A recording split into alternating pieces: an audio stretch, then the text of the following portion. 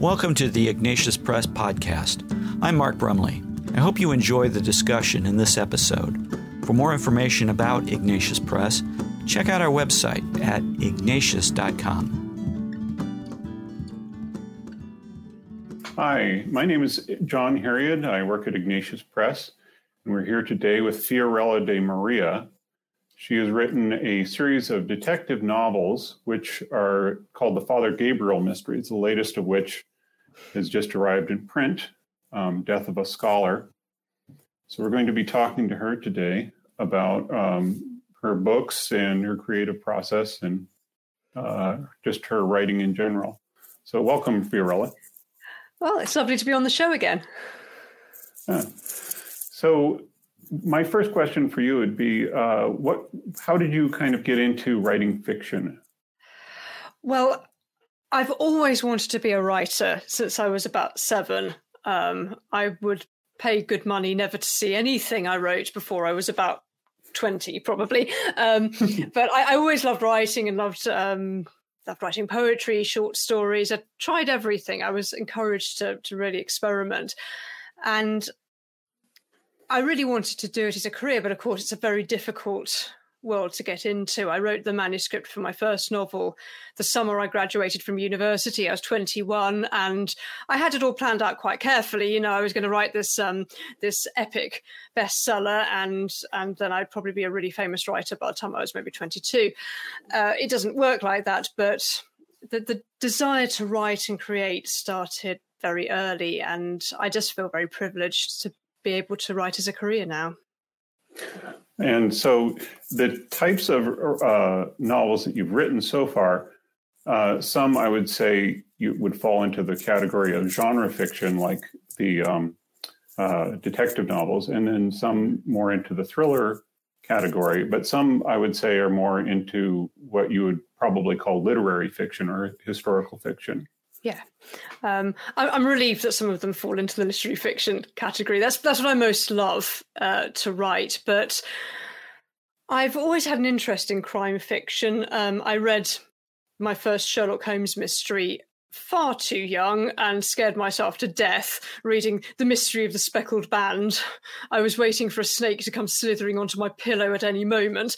But I just love the puzzle, love the human interactions, the personalities involved in crime fiction. And so it was an accident waiting to happen. Eventually I was going to write my own detective, having read Conan Doyle and Agatha Christie and P.D. James, pretty much anything I could get hold of. But it was finding a detective who isn't just a stereotype. There are so many fictional detectives. Finding one who's just a little bit different was the challenge. And after that, the stories, I won't say they write themselves because there's a fair amount of blood, sweat, toil and tears, but once the character comes to life, then the whole setting sort of comes to life as well. So that was one of the things that I thought might be interesting to kind of delve into is the character of Father Gabriel. He's there have been other clerical detectives like Father Brown, Brother Cadfael, and over on the Jewish side, there's Rabbi Small, of course. But there's something kind of unique about Father Gabriel. He's got a lot of quirks to his personality and his character that really make him stand out as unique. Can you kind of go into what went into conceiving of the character? Yes, I wanted to make him an English Benedictine, partly as a nod to Brother Cadfael, who is, of course, a medieval monk, a medieval sleuth. What I'd found was, I love the Brother Cadfael stories and the Father Brown stories and all the rest, but I wanted to create, as far as possible, a clerical detective who is convincingly a priest and a monk, as well as having, as you say, a quirky side to him. All detectives are a little anarchic. All fictional detectives. They're either the Sherlock Holmeses who are openly hostile to Scotland Yard, or they're the Lewises and the Morses who are policemen, but who like to just push themselves out on the edge, who are constantly in conflict with their superiors. So with Father Gabriel, the idea of him being slightly autistic which is a thread that runs through his personality. It means he has these sometimes rather disastrous social interactions where he misreads other people's behavior, and also the way he is very obsessive. When he gets an idea into his head, he can't let it go. And that's in many ways inspired by my eldest son, who is on the spectrum and has a lot of those traits. But also what I noticed, a level of innocence, that the autistic mind doesn't seek to deceive, therefore it cannot be deceived quite so easily. So with someone like Father Gabriel, he has an almost a childlike innocence to him. He doesn't like to have to tell fibs. He doesn't like to have to mislead people. But it means that other people can't deceive him because he can see through things in a very clear way. So that's where his personality really developed. And the setting is also interesting because it's immediately post-war, and so that's the aftermath of World War II, which readers here in the United States will, of course, be familiar with 1950s Americana. It was a boom time in our economy. There was general widespread optimism, but the experience in England was very different. Yes, I mean the detective stories are set in the late 40s, so you're not even quite getting into the 50s. I think really with Britain in the 50s, you did have the beginnings of coming out of austerity, and you had, the coronation, Queen Elizabeth. A lot of people bought their first television sets to be able to see the coronation. So that was the first time technology like that was coming into people's homes and things like that. But in the early years after the war, it was a very difficult time. You had huge austerity, rationing carried on for years after the end of the war, which a lot of people don't realise. Meat rationing, sugar rationing. So diet was pretty poor. You couldn't have lots of lovely fashions because clothing was still on coupons. There was still very much a war footing. We still had national service that carried on for quite some time afterwards.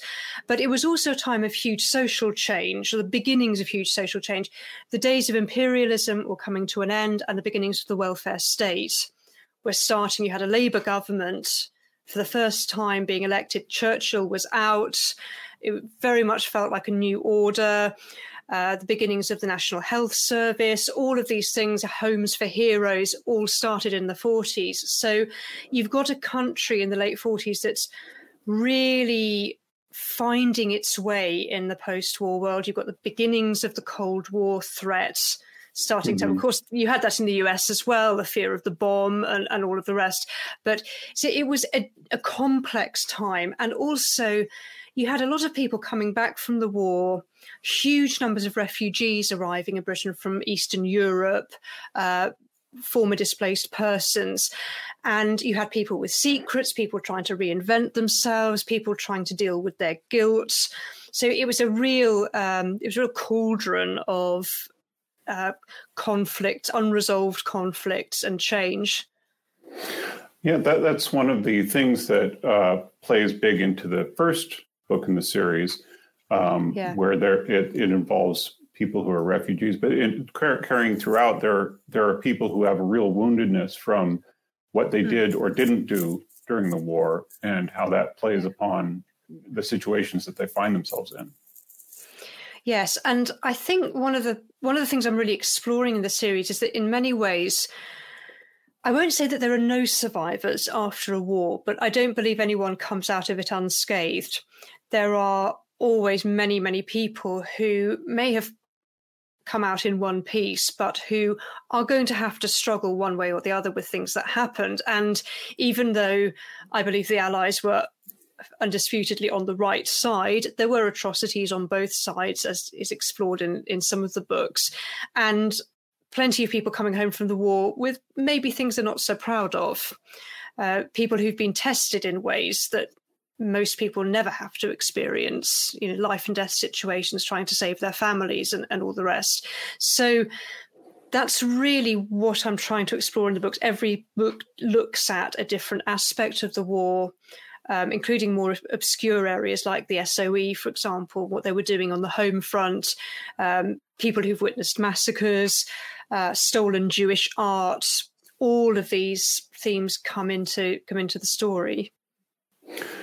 So the latest one, Death of a Scholar, which is the one that just came out, this one, I mean, a lot of times people will typify British mysteries that are period setting as being sort of cozy, and there are certain aspects of that. But this one, I mean, there's a big connection to worldwide events that is happening in the background of this book, which brings to the forefront, what are people's responsibilities and culpability for the things that they do, even if they regard it as being an abstract sort of academic exercise. But can you kind of go into without spoiling anything, a little bit about the plot of this new novel? I have to be so careful whenever I'm talking about a detective story that I don't give away the ending. But yes, it's looking at the collusion of scientists. And of course, I was discussing with a friend quite recently about the dropping of the bomb on Hiroshima, and his view was, well, we kind of had the debate afterwards. People don't really have ethical debates during wars. They just do things, and then we battle afterwards to think about whether that was really justified or not. But of course, a politician, a president, made the decision to drop the bomb, but a lot of scientists were involved in using their knowledge to create that.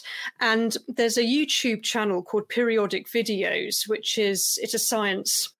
it's a science series my children quite enjoy. And the professor who fronts this series talks about the fact that he's worked with plutonium. He said, well, if I had been another generation, would I have worked on the bomb, and would I have had to think about whether this was an acceptable application of science? And he said, he felt he was blessed that he wasn't a member of that generation. He didn't have to have that conversation. But of course, you don't choose when you were born.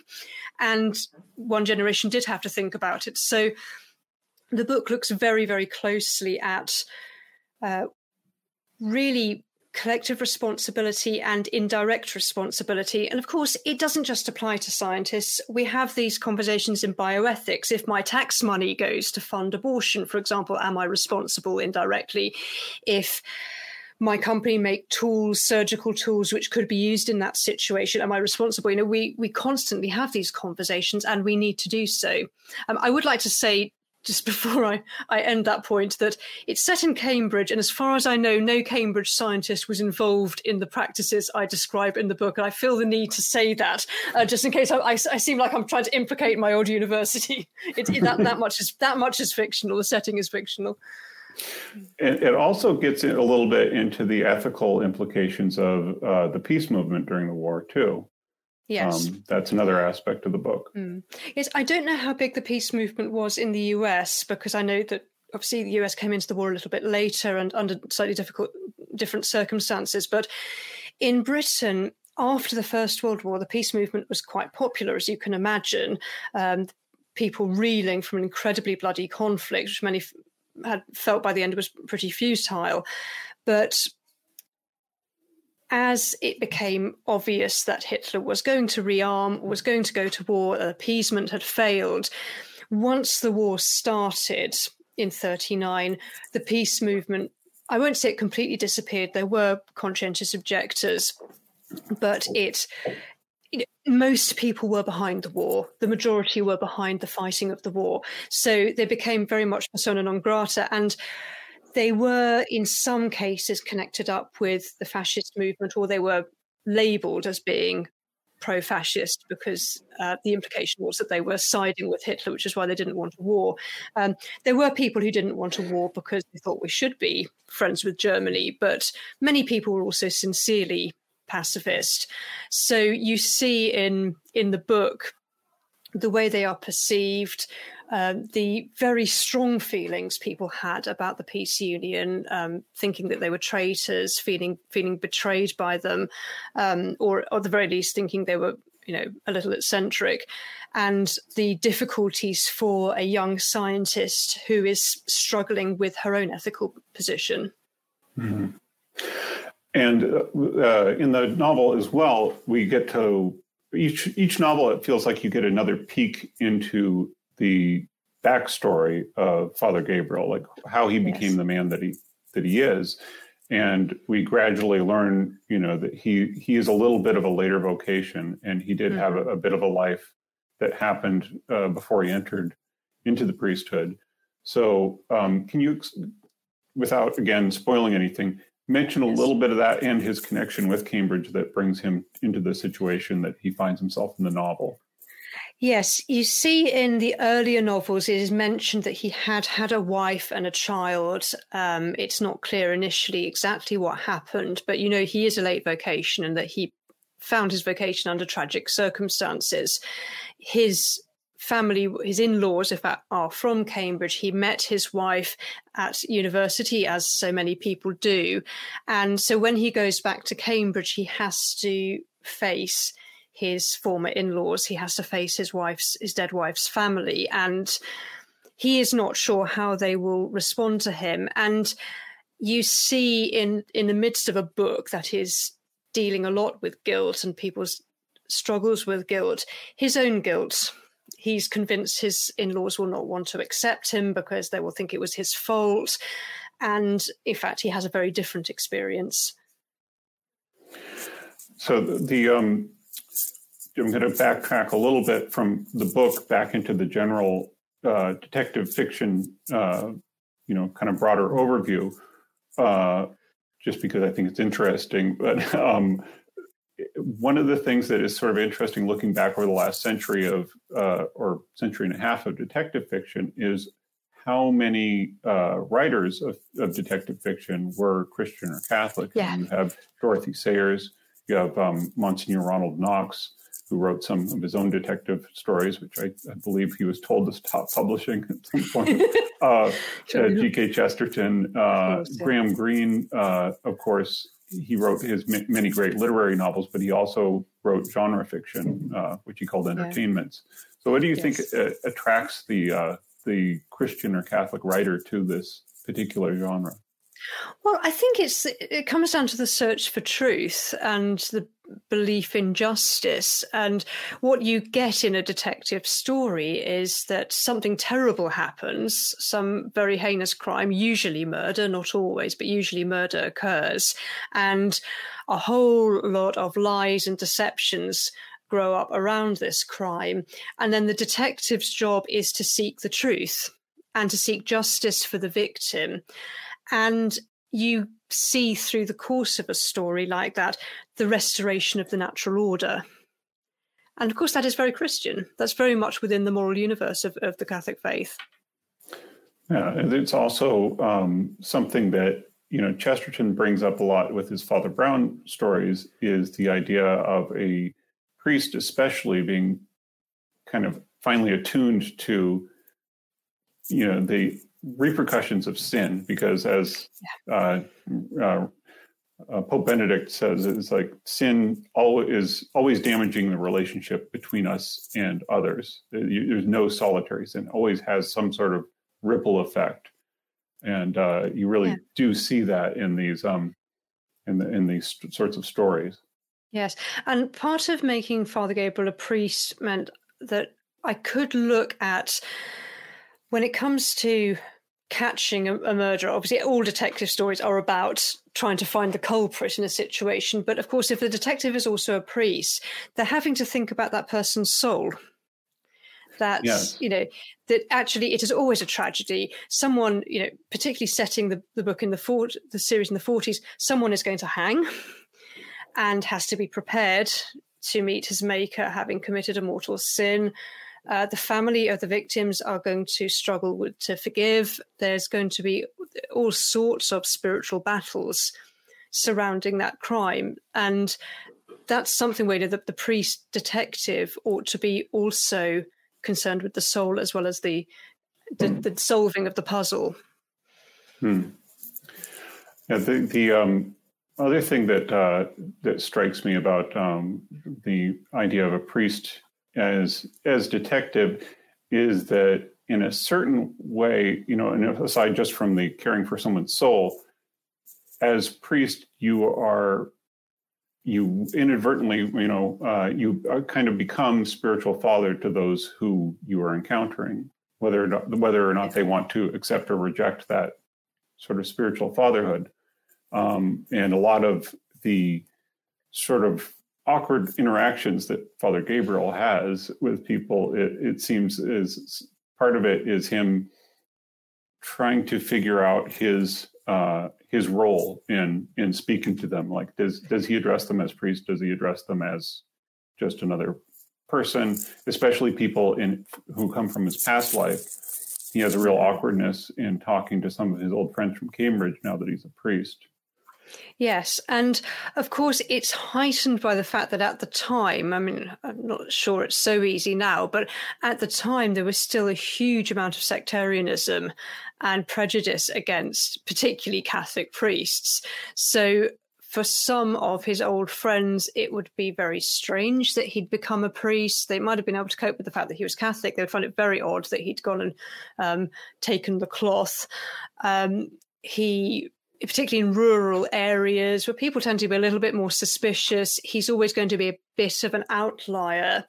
But he's able to use that to his advantage, because being an outsider, sometimes you can look in and see things maybe you don't see when you're in the midst of it. But there's always going to be that awkwardness because, of course, in many occasions, he's talking to people who are not of the same faith, who naturally feel a little bit disdainful, quite often rather patronizing towards him. So he has to win their trust. And yet when he does win their trust, it comes quite easily. It's an interesting observation that this is kind of an aside, but my own youngest child, his godfather is a priest who is on the autism spectrum. And he has told me before that as priest, when he gets vested or when he puts on his clerics, it's much easier for him to act as priest because he's dressed in this way, and now he acts this role. And it's interesting that it seems like some of the awkwardness with Gabriel in this latest book, if I remember correctly, is he isn't wearing his clerics during some of it, and it makes him feel a bit odd and off. Yeah, that's actually a very interesting observation. I hadn't thought of that, but that really makes perfect sense, particularly when someone is on the spectrum. And of course, there's the added difficulty in Death of a Scholar that he's slipping back into a role where he was not a priest and where he never imagined he would be. You know, when he's talking to his in-laws, he knew them when he was a married man. And so, yes, of course, there's that very, very strange, probably strange for them as well, sort of change that has come about, which, I won't say if it's really resolved or not resolved in the book, but yes, that's an interesting way to look at it.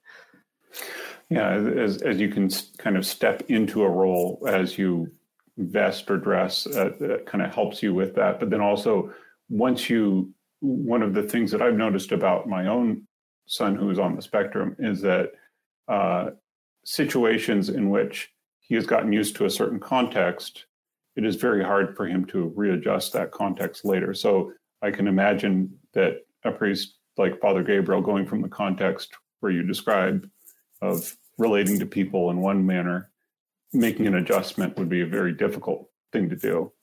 Yes, absolutely. And it's what, I mean, I won't say that murder mysteries are ever comedies, but in some ways those moments he has, like when he's in the senior combination room and he's no idea who he's even supposed to be talking to, they do add a certain lightness to the story. You have to be able to sometimes not take yourself too seriously, and I think Father Gabriel realizes the absurdity of the situation he's in at times. Yeah. So again, I'm going to hold up the book. I know on podcast you can't see it, but this is the Death of a Scholar, the latest in the Father Gabriel mysteries. The previous volumes are See No Evil, Vanishing Woman, and I mentioned earlier the very first one is Sleeping Witness.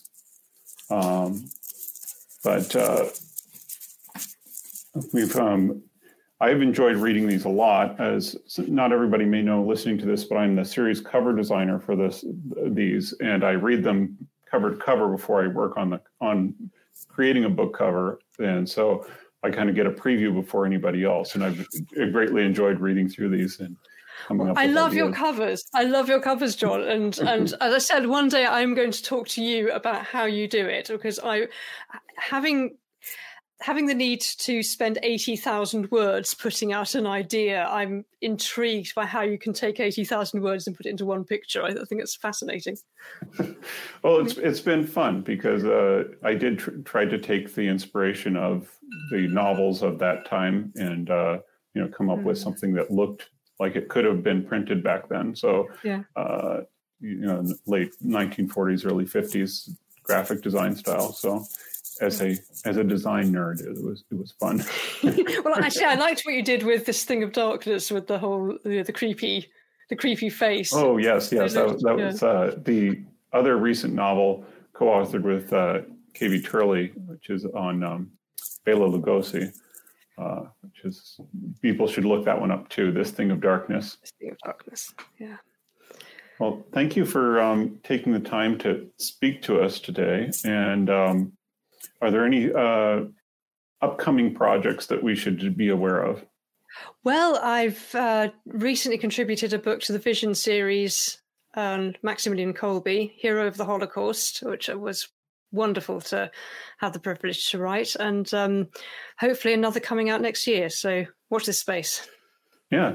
So the Vision series for the Father Gabriel series, of course, is not for children. But the Vision series is for children, and the story of Maximilian Kolbe, St. Maximilian Kolbe, is a really wonderful one. And so if you have kids between the ages of 9 and 14, you should definitely look that one up too. All right. Well, thank you so much for joining us today, and hope we can talk to you again soon.